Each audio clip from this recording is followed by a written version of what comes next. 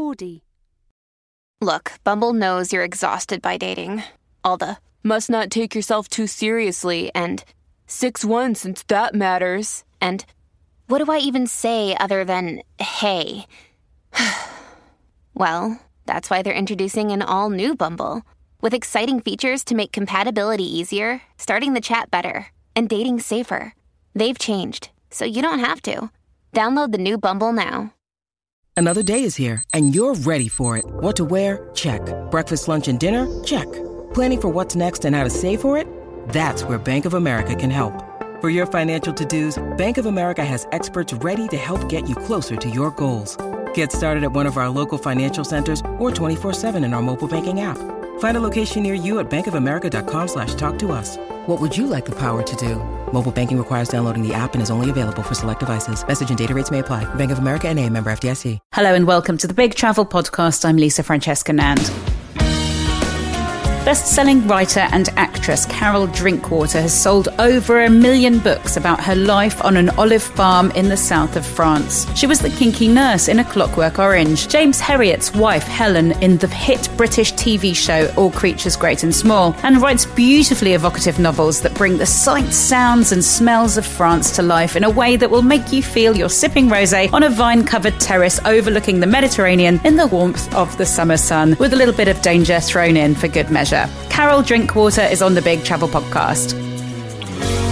We might as well just go straight to should we start with your books? Because the loveliest things I've read about your books is they're enough to make you rush straight to the Eurostar, because they are so They're written by someone who works for Eurostar. Yes, that was probably the Air France, I'd say. Sponsored by Eurostar or Air France. I don't mind being sponsored by Air France, because that feels kind of French, but somehow Eurostar, because of the British connection, I don't know. I'm a massive fan of the Eurostar. I think it's the best way to travel. It is. It's wonderful, actually. Yes, it is. When it's working properly, it's great. But when you get stuck or there, I seem to have encountered a few problems over the years. Yes, I've encountered a few problems, and when it gets stuck, you've got 10 trains of 1,000 people. I know, it's not fun to get on. It's not fun. It's not fun. But you're now based in the south of France. I've been based in France for about 33 years. So not now, it's, a long, long time. We've had the olive farm, the place that I wrote all the olive farm books about, down in the south for about 33 years. And we have now a place outside Paris, which is in between Paris and Reims, as the English say. It's about equidistant between the two, so it's just west of the Champagne area, about 10 minutes drive that side of the Champagne area. So we've got a place up there as well. So I'm kind of discovering different kinds of French life. Now that's very La France profonde, very rural, very deep French agricultural country. And your books about the olive farm have sold over 1 million copies worldwide. Yeah, and still selling. Still selling. It's wonderful. So tell us about the olive farm. Tell us first of all about the olive farm, where you live, and how that inspired the books. Well, yes, it certainly inspired the books. They are memoirs about that. Well, it all began when I met a Frenchman in Australia who asked me to marry him on our first date, which I didn't accept straight away, but in fact I didn't accept for 4 years. It was before we got married in the South Pacific. I'd met him in Australia when I was filming over there, and he was the executive producer of the miniseries I was making. I hadn't met him in advance. We happened to be staying in the same hotel. He rang my room, asked me to come down for a drink. Then he said, have dinner with me the next evening. And before we'd even got to the first course had been served, he said, I think we've got a problem. And I thought it was to do with the rushes on the film. And he said, I've fallen in love with you. Will you marry me? So I didn't accept straight away, but I was pretty intrigued. But we started seeing each other between Paris. We had a love affair going on between Paris and London, one weekend here, one weekend there. Kentish town to the Champs-Élysées. And then he was going down to Cannes for the film festival and said, you want to come down and just spend a week with me? I'd been looking all over the world for what I described as my house by the sea. And while he was busy down there setting up deals and, organising films and stuff, I thought, well, I'll just pop along here and see if there's a house by the sea. So I went in to see all these various estate agents, immobilier, and I said, bonjour, and they said, bonjour, madame. I said, or mademoiselle then, I'm looking for a house by the sea. And they said, mais bien sûr, madame, this is the south of France. And they said, what's your budget? And when I told them my budget, they said, no, not for that money, madam. So at the weekend when Michel had finished all that he was doing, we went up together. We weren't looking for somewhere together. I was still completely independent. he said, well, let's go inland and see, what's available. So one of the estate agents kind of took pity on us. He was a young fellow with a Mercedes, the length of his sight, I think. He took us inland and said, for that money, this is what's available. And it was kind of very dull, kind of little houses. And Michel said, well, don't you know of a ruin or something that we could do up? And the man said, well, I do know of one. He took us to literally one stone wall in the field. And Michel said, well, I think that's too much of a ruin. And then he said, well, I do know of an olive farm and a vineyard. I'm not representing it. There's no gates or anything, so we could go and have a look. It's been squatted, but I know it's been on the market for quite a long time. And, through word of mouth, I've heard about it. Are you interested in that? And I thought, oh, that sounds... So off we went in this great big Mercedes and came to this little lane. Up in the hills we were, behind Cannes, overlooking the Bay of Cannes. And we came along this little lane, and indeed there was no gates or anything, and this jungle... But there was a pathway, a driveway that went up the hillside, and we drove up that. And I was sitting in the back, and there was kind of cobalt blue sky and swallows everywhere because it was late April, May. There we were, this cream balustraded Italianate villa. Ruined, in a state of great disrepair, with a swimming pool that was all cracked and covered in ivy and everything. But it had a stunning view. He didn't want to go inside in his Giorgio Armani suit, but we Michel got him to bang the door open. He said, look, it's been squatted, we can get in. And it was literally curtains and curtains of cobwebs inside. It was really a question of kind of, peeling our way through and everything. But there was something really extraordinary, and I've been talking about it to do with this new book, The House on the Edge of the Cliff. And I looked out the window towards what now is the olive groves and a huge old magnolia grandiflora. And as I just stood there looking out, I knew I'd come home. I just knew I'd come home. The place was 5 times my budget, because at that stage I was still thinking of buying alone. It needed everything doing to it. There was we then discovered no hot water, no water, no electricity. This week we are having the water put in after 34 years. The council have agreed to bring, we've been pumping it up from a stream beyond the foot of our land. And this week, after 34 years, the council are giving us eau courant, as they call it, regular running water that comes from an ordinary tap and everything. So it's taken that long.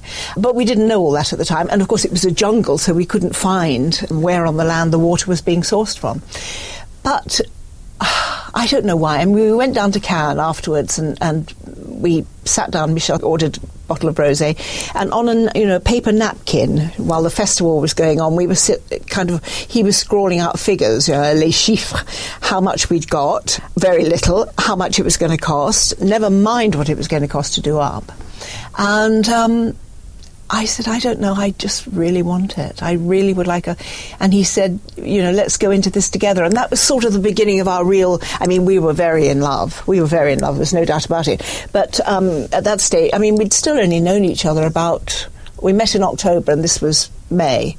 So different countries, different backgrounds, didn't really know that much. My parents were appalled. They said, oh, now what? The man that said he fell in love with you over the first meal you ever had together, I think that's beautiful. Yes, it is. And he's a wonderful man, and we are still together. And, I've just been talking to him, been sending me photographs of flowers in the garden. Sometimes you just know, you just know. I knew I didn't have to rush anything with him. I just knew that the relationship would take the time that it was going to take, and we would just climb aboard when we were ready to.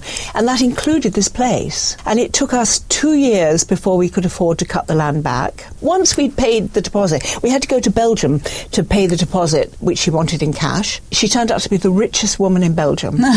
We went to their place, and it was like Versailles. And her husband was ill in bed, and she called him from his sick bed down to open a bottle of Dom Perignon or whichever champagne it was. And, yeah, of course. That's all they drank. In this kind of marble-floored, huge room with her secretary twittering around like some kind of frightened bird behind her. We signed. I didn't know what I was signing because my French wasn't good enough. And in any case, she spoke with a Belgian accent, which is quite incomprehensible if your French isn't really up to scratch. And she fell in love with Michel instantly. He absolutely charmed the socks off her. And she took us to lunch at the Hilton, where we had our old Volkswagen with mattresses and things, because she said we could move into it for the summer before we owned it. if we gave her money up front. But she said, if the works go through that you want to do, if you give me this money up front, if the deal doesn't go through to the end, I keep all of it. I mean, she was a tough businesswoman. It's probably how she got where she had. Exactly. And I mean, she was a self-made woman, you know, really, really, really. I mean, I admired her immensely, but I didn't really understand her then. She took us to lunch at the Hilton. She said, let me drive you to your car. And we pretended we didn't remember where the car was. We didn't want her to see all the mattresses. Past. in an open car. Where's her car? She had a small red sports Mercedes, you know, pillar red Mercedes, this kind of woman with all her hair,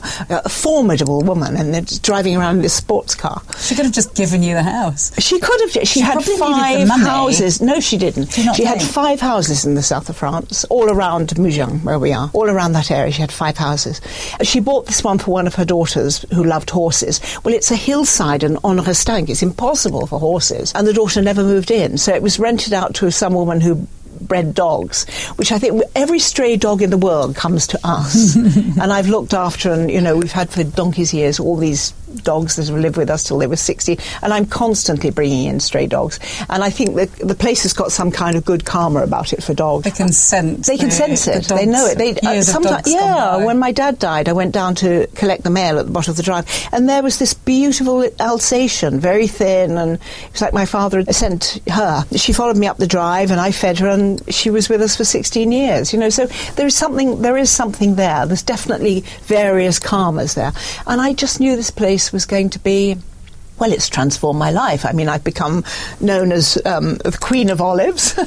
I've worked with UNESCO for the Olive Heritage Trail around the Mediterranean. I've written 2 travel books that I spent 17 months going around the Mediterranean to uncover the secrets and the history of the olive tree and its culture and cultivation. I found 6,000-year-old olive trees in Syria and Lebanon. You know, all of that. I mean, that wasn't on my dance card at all. I didn't intend any of that. My life was about being an actress and going to Hollywood. You know, that's where I thought I was going. Well, your acting career sounds amazing as well. I mean, it has you're very well known for the part of James Herriot's wife, Helen in the All Creatures Great and Small, which I absolutely loved, and I loved the books as well. But one of the things I was really startled and very impressed by was your role in A Clockwork Orange. Oh, I knew you were going to say that. It was my very first job out of drama school. I know, it sounds amazing. I mean, literally the day after I left drama school, I was, because I hadn't got a job, I was down at I was in my father's theatrical agency. My father was a musician and a theatrical agent and a million things to do with entertainment. And I was answering the phone, you know, he was going to give me some money until I got a job. And so I was answering the phone, and telephone rang, and this American voice said, hi, I'd like to speak to Carol Drinkwater. And I said, yes, that's me speaking. This is Stanley Kubrick's assistant. I said, sorry? Stanley Kubrick? Like, do you know who he is? Yes. Do you want to come and screen test for Stanley? Okay. And I thought it was one of the girls from drama school. I said, come on, Selina, you're having me on.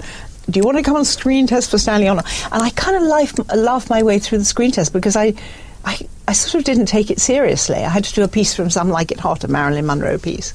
I just didn't take it seriously. It was only 4 lines, but it was a wonderful start to my career. And I mean, you know, I worked with Stanley, and he was wonderful. I mean, was he? What was he like to work with? Extraordinary.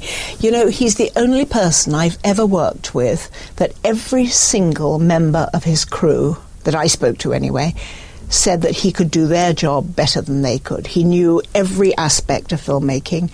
They all respected him. There was never any, you know, often on film sets you hear sort of bitching or moaning or this, that and the other, or a bit of, you know, oh God, we could have done this, or we could have been finished by now. Nothing like that.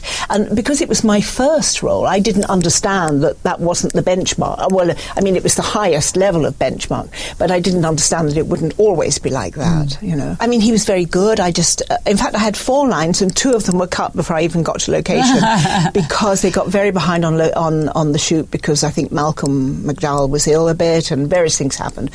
So I was booked for 2 days in Milton Keynes, and they kept putting the day back. They said, OK, it won't be this week, it's going to be next week. But because I was booked by the day, I was getting paid. I mean, I don't know, 80 quid a day or whatever it was. Not but bad. For me, it was a fortune. Yeah. You know, and I got it 3 or 4 times over. So I really felt like... There are actors out there today that'd be very grateful to be getting that as a day, especially for Stanley Kubrick. But exactly that. You know, so it was a truly wonderful experience. And Stanley, I had to sit all day in my costume, trying not to... And then he told me to get my top off. My nurse's outfit. And he came, and he was wonderful. He said, "Hi, Carol, Stanley." And I kind of stared at him, completely starstruck. And he said, "Okay, while they prepare the set, let's sit down. I want to tell you what the film's about." Because I hadn't read the whole script. I mean, with a kind of Minions role like that, they just gave me a few pages of the script. So I never got the entire script. So he sat me down, he said, "This is what the film's about." I think maybe I'd read the book by then, I can't remember. Anyway, so he said, "This is what I want your role to do. This is the intention I have. This is the dynamic I want the scene to have." I mean, who explains all that today? Very few people. And then he said, "Okay, this is, get your kit off." He didn't use that expression. I said, "What?" Because nobody had said to me that it was going to be topless, or indeed nude. I think he originally wanted, and I renegotiated to topless. And he said, "You're a nurse and you've just been, caught with the doctor because Malcolm's calling you to his bedside needs help or something, and you have to come out and you're not dressed." So I said, "Well, what about if I'm caught half-dressed?" Which he said, "Okay." And I said, "Why don't I keep my stiff collar and cuff?" "Terrific," he said. "That's a terrific idea." So you had to make the decision there and then whether you were going to get your kit off. Yeah, I did it topless. I did topless rather than kit on entirely. I mean, he was the thing about him was he was completely open to hear what a little tiny person like me had to say, and indeed said, "Terrific, let's go with that." And then he said to me, "Do you want a closed set?" I didn't even know what a closed set was at the time. And I went, he said, "Do you want all the crew to be sent out? So it's just principal crew, cameraman, sound, so that you don't feel shy?" And I said, "Oh, yes, please." He said, "Okay," and called in the AD, and it was all set up like that, and they rearranged. He was completely considerate. I just thought he was wonderful. And you just trust him as well, don't you? Absolutely. He knows what he's doing and he's not going to, And that's what the crew all said. He knows what he's doing. He knows what he wants. He knows what he's doing. He's not pushing people aside to do it. He just quietly goes forward and does it. Well, I don't know about quietly, but I mean, he says what he wants and goes forward and does it. It was a terrific opening to my career. And I was going to say, a great first proper job as well. Absolutely. And of course, I certainly didn't know that the film was going to turn into the classic that it was. I couldn't go to the premiere because I was at the Glasgow Citizens by then working. But it was lovely to get the card. I wish I'd kept my invitation. Yeah, so it has turned and then into when such I went a cult classic. Yeah, absolutely. And then when I went to see the film, I think in Bromley I took my mum to see the film. I got a round of applause when I came on. And my mum said, "What's all this?" Amazing, because they knew you were there. No, just because they just loved the role. The topless girl. That's so funny. Did you nudge people and go, "It's me that is"? No, I just put my hand, and my mother said to me, "You've got your clothes on." Did you not haunt her? No. And also going Irish with your mum to Catholic see A Clockwork Orange anyway, let alone if you're in it and you've got your Well, I didn't really understand. I didn't get the film. I mean, I knew what he told me, but I didn't really know what it was all about, you see. So I was so innocent. I mean, I think young actors and actresses back then much more innocent than now, I think. So you wrote the 6 books about the olive farm, and then what was your next project? Then I did a series of films called The Olive Route, which was commissioned by Arte, which is German and French television, about my travels around the Mediterranean and the olive and all of that. That sounds like a great gig. Oh, it was amazing. Because I was able to go back to countries that I'd been to already on my own with a fixer for the films and things. I mean, it was a tiny crew. We were 3 or 4 or something. It was, very tight budget and all of that. Glorious photography, and it sold worldwide, except England. The British haven't bought it. They said nobody would be interested in olives, which I think is nonsense. Everyone loves olives. Absolute nonsense, but they haven't bought it. But it's done very well elsewhere, won some awards. And anyway, so after that I did some novellas, some fiction, because I felt it was time for me to get back and maybe do some fiction. Then I got a contract with Penguin, with Michael Joseph, for originally 2 novels. So this is a sort of a 4-novel contract, and the new one, The House on the Edge of the Cliff, is number 3. I did The Forgotten Summer and then The Lost Girl, which was a very important book for me. And then now this new one is called The House on the Edge of the Cliff, and it's set between The House on the Edge of the Cliff is in just near Marseille, in an area called Les Calanques, which is the creeks. Means the creeks, and it's a stupendous area. It's so beautiful. I'd originally set the book between where we live, the Bay of Cannes, and east towards Italy, and I knew the story. I knew what I was what I was kind of doing with it, but I wasn't. Location is incredibly important for me. I have to know the sounds, the smells, the flora, the fauna, the colours, the weather, what people eat. All of that I have to ground my stories in all of that. It's very important to me. I feel a bit at sea if I haven't got all that in place. So I wasn't quite happy with the location I'd picked. And so Michel and I, quite by chance, one of those serendipitous moments, he took me to Cassis, which was a small fishing port, has got bigger and more touristy now, within the Calanque area. And we went there and I saw these. It's the highest maritime cliffs in Europe. It's national parkland. It's stunningly beautiful. It's and because it's parkland, outside the little fishing villages, which have got reasonably touristy, it's really unspoiled. And I mean, wonderful walking territory, and the sea blows in. I mean, the weather is very extreme there. It's either very hot and arid, or these wonderful storms. And as soon as we got there, I just knew that was the location for my book. I wanted somewhere where someone could disappear, where a man might be dead or not dead, or where something from the past could haunt, and everything about the area just spoke to me, and I just thought, this is exactly. So I as it were, I repositioned my book. I carried it all the way from close to Menton all the way back over to this area, and spent some time there walking the creeks, going in the sea, going on the shingle beaches.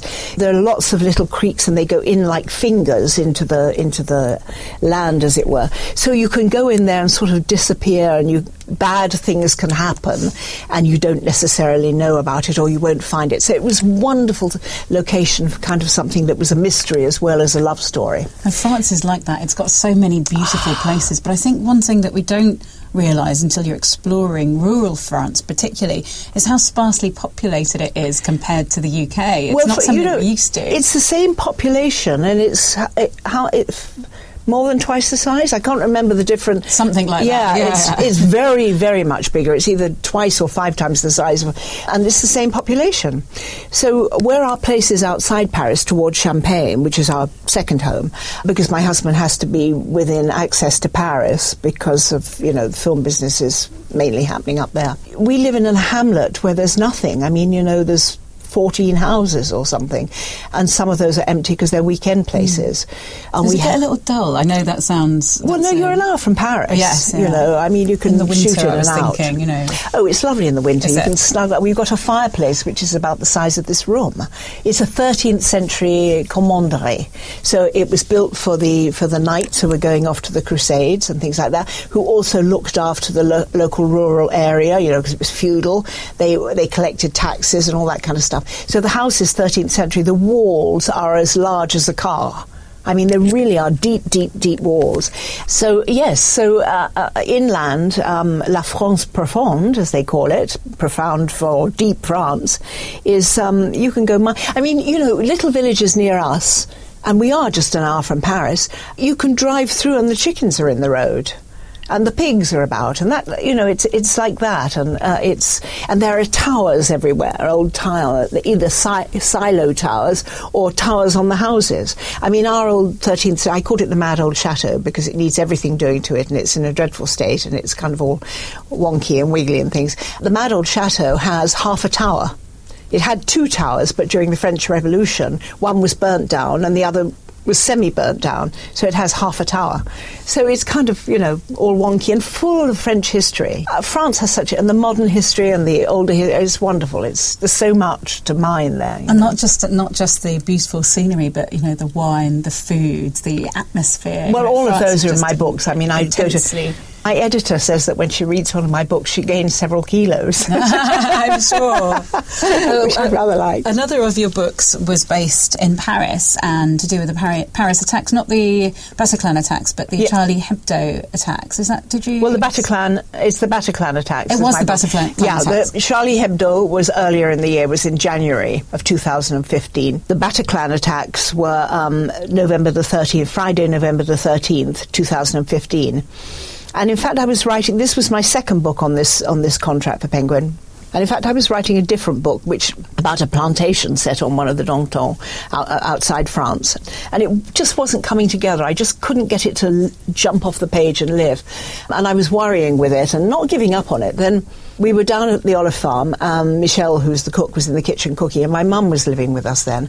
She and I were laying up the table, and I did something that I never do. I said, look, I'm just going to put the news on. We almost never watch television. But so I went and put the news on, and all these attacks, there were 6 or 7 attacks, all the same evening, really coordinated, all within the eastern part of Paris near Bastille. And the first attack had just taken place when I put the news on. It was just coming up on the news, and I said, listen, I called to Michelle, I said, there's been an attack in Paris. And then the second, and then it continued. And while we were Michelle came to watch, and my mother came to watch. She doesn't speak French. She didn't speak French. But she was watching. She could see what was happening. Nobody knew what was happening at that stage. And then they said, I think by then there'd been 4 or 5 bomb attacks, suicide bombers.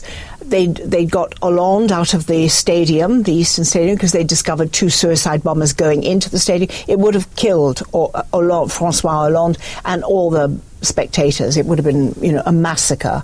But they fortunately stopped them going in, and they ran and they just let off their bombs, and 1 or 2 people were killed, which is dreadful. But it wasn't the massacre that it would have been if they got into the stadium. Meanwhile, the next thing that happened was that 2 or 3 gunmen, they weren't sure, infiltrated the Bataclan, which used to be an old cinema, a famous old cinema, and then after the Second World War, into the 60s, I think, it became a music venue, a very famous music venue. Maurice Chevalier sung there, French and then rock. There was about 1,500 spectators, and I said to Michelle, look at this. My mother was I was crying, and my mother had her arms wrapped around me, and though you couldn't see within because nobody could get in at that stage, it took 3 or 4 hours to get into them, you could hear the shots. They were just systematically gunning down people that were in there. And my mother said, for every young person, because mainly young people, inside that concert hall, there's a mother waiting to know if her child will come out. Which wasn't meant to be some grand statement. It was in passing she said that, and it just stayed there with me, and we just watched. And then as soon as we went back up to Paris, I went to the Bataclan, and I laid flowers and lit a candle, and I walked all the various sites where the attentat, the attacks had taken place in the area. I mean, France was really shocked. I mean, it was great grief. There were over 400 people hurt, and I think 131 or something killed. And then, just after Christmas, my mother died. Quite unexpectedly. She just got up to go to the loo and sat down and died in my arms. I mean, it was completely unexpected. And there she was. And I said to her, you're not dead. You can't be dead. It was a huge shock. She was incredibly healthy. Getting old, but healthy. And so then I began the process of grieving, getting my mother's, because she was living with us then, getting my mother's body out of France and all of that stuff. Everything and I had my first book on this contract, The Forgotten Summer, was about to be published. So I was dealing with all of that. I put aside the book I was writing. And then in the process of grieving and beyond, the funeral and all that kind of stuff, I started hearing my mother's words. For every child or young person that's in there's a mother waiting outside. And the story just grew from then. I knew I had to tell that story. And people said to me, you can't write about something that's so new, so raw, and such an emotional and political subject. But I knew I had to tell that story. So it's a story about an English mother who goes to Paris because she thinks her daughter is in the Bataclan. Her estranged husband is in the Bataclan, but the daughter who went missing, the lost girl, which is the title of the book, may or may not be inside the concert hall. But the husband certainly is. And she's sitting in a cafe waiting to know whether or not they're going to come out and meet her later, whether or not she's going to see her daughter again, be reunited. And then the news breaks that it's been infiltrated and that there are bombs. And she's sitting in a cafe in a street where one of the bombs goes off. And she gets talking to an 86-year-old actress, French actress, who lives in that street. And they spend the weekend together. The actress helps her get from one place to the other, and they become friends over the weekend, and you learn both their stories and the connection between the two of them and what happens to the husband and the lost girl, the daughter that's inside the Bataclan. Or that not. Sounds incredible. It's an incredible story. It's had, I mean, I say so myself because it's based on, I spent 3 months at the National Library in Paris where they have a mediathèque, and I watched every piece of footage from that weekend. And now when people talk about it, I have to stop myself saying I was there, because I wasn't there. But I feel as if I was there because I lived it for so long. It must have been very harrowing going over all that footage. It was harrowing, and it also gave me a chance in some way to, because the novel in the end is uplifting, of course, has to be. You can't take a reader through that much and then not give them something, something joyous at the end. And it also helped me deal with my grief and loss of my mother, because I felt, in some ways, she was the 85-year-old actress, though I'm the actress, not Mummy, but glamorous like my mother. And I felt as if something of my mother's spirit was in the other character. And it helped me. She walked the book with me. The book wrote itself. I don't remember writing them. I wrote it in about 6 months, which is quick for me. I normally take much longer. It was like my mother was holding my hand and was in the book walking through with me. It was extraordinary.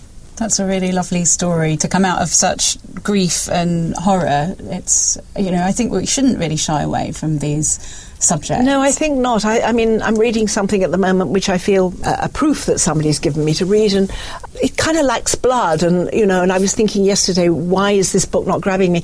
And I think it's important for us to really just head on, really face into.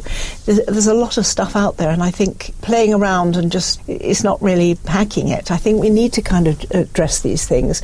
And I like to think that if anybody that it was in some way touched by those terrorist attacks that weekend, I'd like to think that if they read the book, that they would find something in it that could, I don't mean heal them, I don't feel that, I'm not that big-headed, but just, could journey with them, you know what I mean? Because I really do feel that I lived that weekend with those people. And I'm very proud of that book. I'm very proud of that book.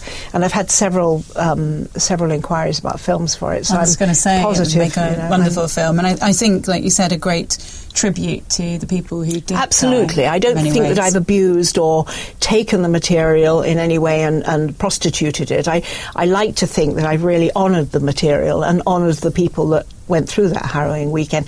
And one of the other things is that I love Paris. I love Paris to bits. It's my kind of home city now. It's incredible. Yeah, and that weekend was an extraordinary time to be there, though I wasn't there. But from all the footage that I actually I mean, the queues to give blood. You couldn't park anywhere near the hospitals, like 4 or 5 kilometres back. They were flying blood in from all over France because they ran out of blood from there were so many people in the hospitals. And the queue, Paris just came together in a way that Manchester did too. I'm not suggesting that it's only a French thing. I mean, Manchester did too. But Manchester was on a much smaller scale than what happened that weekend in Paris. But there were all kinds of tiny details which was about the humanity of people and the goodness of people. And that's what I found in my olive root trails as well. When I was going around the Mediterranean, I was in war zones in Syria, Algeria, various places, stayed with family who'd been, families that had been hurt by wars or whatever it happened to be.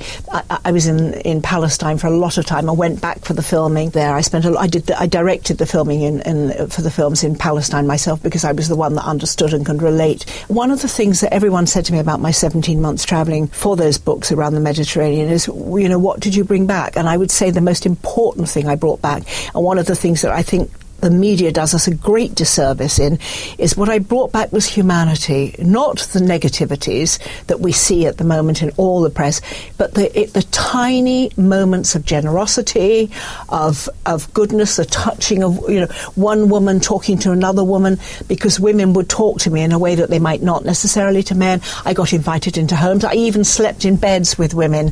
When I didn't have somewhere to stay, they invited me into their beds, and I kind of thought, what's all this? And it was just, and they told me their stories, and it was just, those are the gifts, they really are gifts. And it's those moments of generosity and humility and sharing the almost nothing that they have that I've brought away from that. And the same thing is true of that weekend in Paris. People really came together, and I don't want to say, all that thing about like war times and stuff, but those moments when people know that the only way through is to help each other and to share with each other.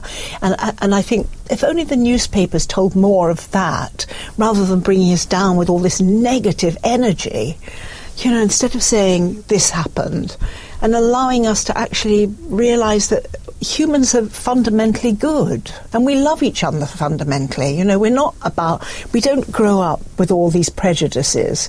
They're fed into us, and a lot of it is by the newspapers and the media. And this is the beauty of travel, isn't it? Absolutely. It exposes you to people, to cultures, to something that feels so foreign and so different, but actually you realise that essentially we're all the same. We're all the same. And it's the joy of learning. I mean, like, for example, now it's Ramadan, and I've been to countries where, you know, it's the Islam fasting, the month of fasting, and I've been there during those times, and things are closed in the day, and then suddenly and the first time I went, I think I was in somewhere in the Maghreb, in northern Africa, maybe Algeria, maybe Tunisia, I can't remember, and I came out of my hotel about 9 o'clock at night, thinking I must get something to eat, and suddenly the streets were coming to life, and I didn't understand. And the joy of the people in the evening, the families, the children, the babies, they're all going to restaurants, 14 and 15 people all booked to eat together. And I just thought, this is amazing. It's like Christmas every night. And then, of course, Ramadan's over and the breaking of the fast and those days of celebration afterwards and gift giving. And I just thought, we never hear about that. You never hear about that. You never hear about the humility and the generosity and the sense of respect for life that comes from Islam. You don't hear about that. You just hear about all this negative stuff that actually has nothing to do with Islam. It's everything to do with extremism from whatever side. Extremism, whatever side, exactly that. It's the extremists that are creating the hate and are fermenting all this negative energy. And the ordinary Muslims, ordinary Jews, they're not the extremists. You know, these are the people that actually want peace and want to live side by side with other people. And you see it when you go out there and travel. And just go about their day, don't they? They just want to go about their day. And well, they will help someone if they're hurt. Well, very quickly, because we're going to run out of time. Sorry. And no, it's wonderful. I could go on for ages. But tell us about your new book. Oh, yes, we haven't really talked about the new book. It's a love story. It's a story of a girl of 16 who goes to Paris before she's going to drama school. It's an actress's story. It's not autobiographical. But she goes to Paris when she's 16, and it's 1968. On her very first day in Paris, she meets an English student who's studying at the Sorbonne. He gives her somewhere to stay. She stays with him and his family, diplomatic parents, and he's quite opposed to what's, you know, the diplomatic point of view of the British, and he gets caught up in the student uprisings of Paris 68, the famous Paris 68, which I researched in great depth in the same way that I did for The Lost Girl, and I had a ball doing it because it was a wonderful time in French history. I mean, really a wonderful time. And in fact, in some ways, I think the 60s and the early 70s might have been the last great period of optimism. And I was young then. I was completely apolitical at drama school in London. Kind of Paris 68 passed me by. But when I researched it, I thought to myself, I like to think that I would have been there. If it was now, I'd like to think that I'd say, I'm off to France. I will stand up with those students. And so I thought, I'm going to write a girl who gets caught up in that and what it means for her, what she discovers. And then, for various reasons, they have to flee. Peter and Grace is the young girl, they have to flee Paris. They go to his aunt's house, which is the house on the edge of the cliff, just outside Marseille, and they spend the summer down there in summer 68. And she meets somebody else, another young man, and something happens that summer which shadows the rest of her life. And the book begins in the present with a stranger coming back to that house, or coming to that house, finds Grace and tells Grace that he knows what happened that summer. So it's a love story on many levels. It's a love story about France. It's my eulogy to France. It's a love story between Peter and Grace, which covers 5 decades. It's another kind of love story, a love story of passion when one makes a mistake, and it's also it's a love story for that kind of life and for 68, for when young people actually believe they could change the world. Oh, it sounds amazing. It sounds right up my street with the 60s and the romance and the travel and the sense of danger. The sense of danger that runs through it. There's a vein of menace that runs through it. Also picturing the fashion, the Sorbonne. And you know what else? The music. I did an interview the other day, and he played the soundtrack from the book. Not all of it, but we had a ball sitting in the studio listening to Bob Dylan, Mamas and Papas, Bob Marley. It was just wonderful. Yeah, all music, that wonderful music. Brings me on very nicely to my last question, because my last question is always about music, because to many people and to me, travel and music go hand in hand. Absolutely. And I'm going to ask you a difficult question to pick. If you had to pick one song that reminds you of a memorable place and time of travel, what would that one song be? Gosh, you should have asked me this in advance. I would probably have had an answer straight away. Killing Me Softly, perhaps. Originally it was by Roberta Flack. Yes. Funny enough, I heard it yesterday. Now, that's not a song from, it's not in this book, but it is a song. I tell you why it particularly reminds me of travelling, because in fact it's a song that I did listen to when I was at drama school here in England. But I was, every year, if I can, there's something called Jazz à Juin, which is down at Juan-les-Pins, which is right near Nice, and it's a big jazz festival, and it's out of doors. It's at Les Pinèdes, which is the famous umbrella parasol pine trees, and it's right on the edge of the sea, and you get great. I've seen Ray Charles there about 4 times, Miles Davis. I mean, you know, the greats have all played it. I was meant to see Ella Fitzgerald, but she had to cancel, and then she died quite soon after that. But I saw Nina Simone there, and it was late at night. The place was packed with about 6,000 people. The sun was setting over the sea, and she was on stage with just the piano. I mean, God, she was just really amazing. And she did all her classic songs, but she also did Killing Me Softly. And you could hear the waves coming in. She was just electric.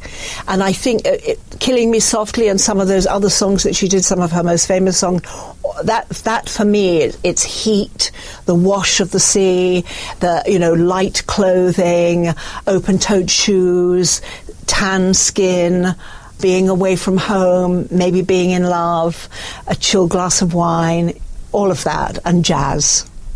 That's it for me. That's amazing. If I was listening to this in the winter, I'd be crying right now, thinking, I'm so desperate for that. But as we're moving into the summer, that's just beautiful, absolutely beautiful. Thank you so much for coming on the Big Travel Podcast. Thank you for inviting me. Thank you so much, Carol, for bringing France and romance to life in such a beautiful way, and we wish you all the best with your new novel. Thank you very much for listening to the Big Travel Podcast.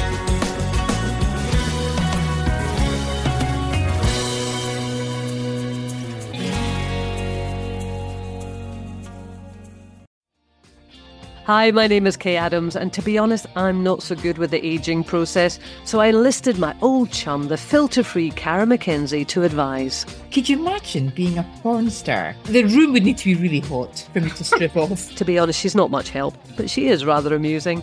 And along with some great guests, Joe Brand, Andy Oliver, Anton Dubeck, Ruth Langsford and Craig Revel-Horwood, darling, we are learning how to be 60. Listen wherever you get your podcasts.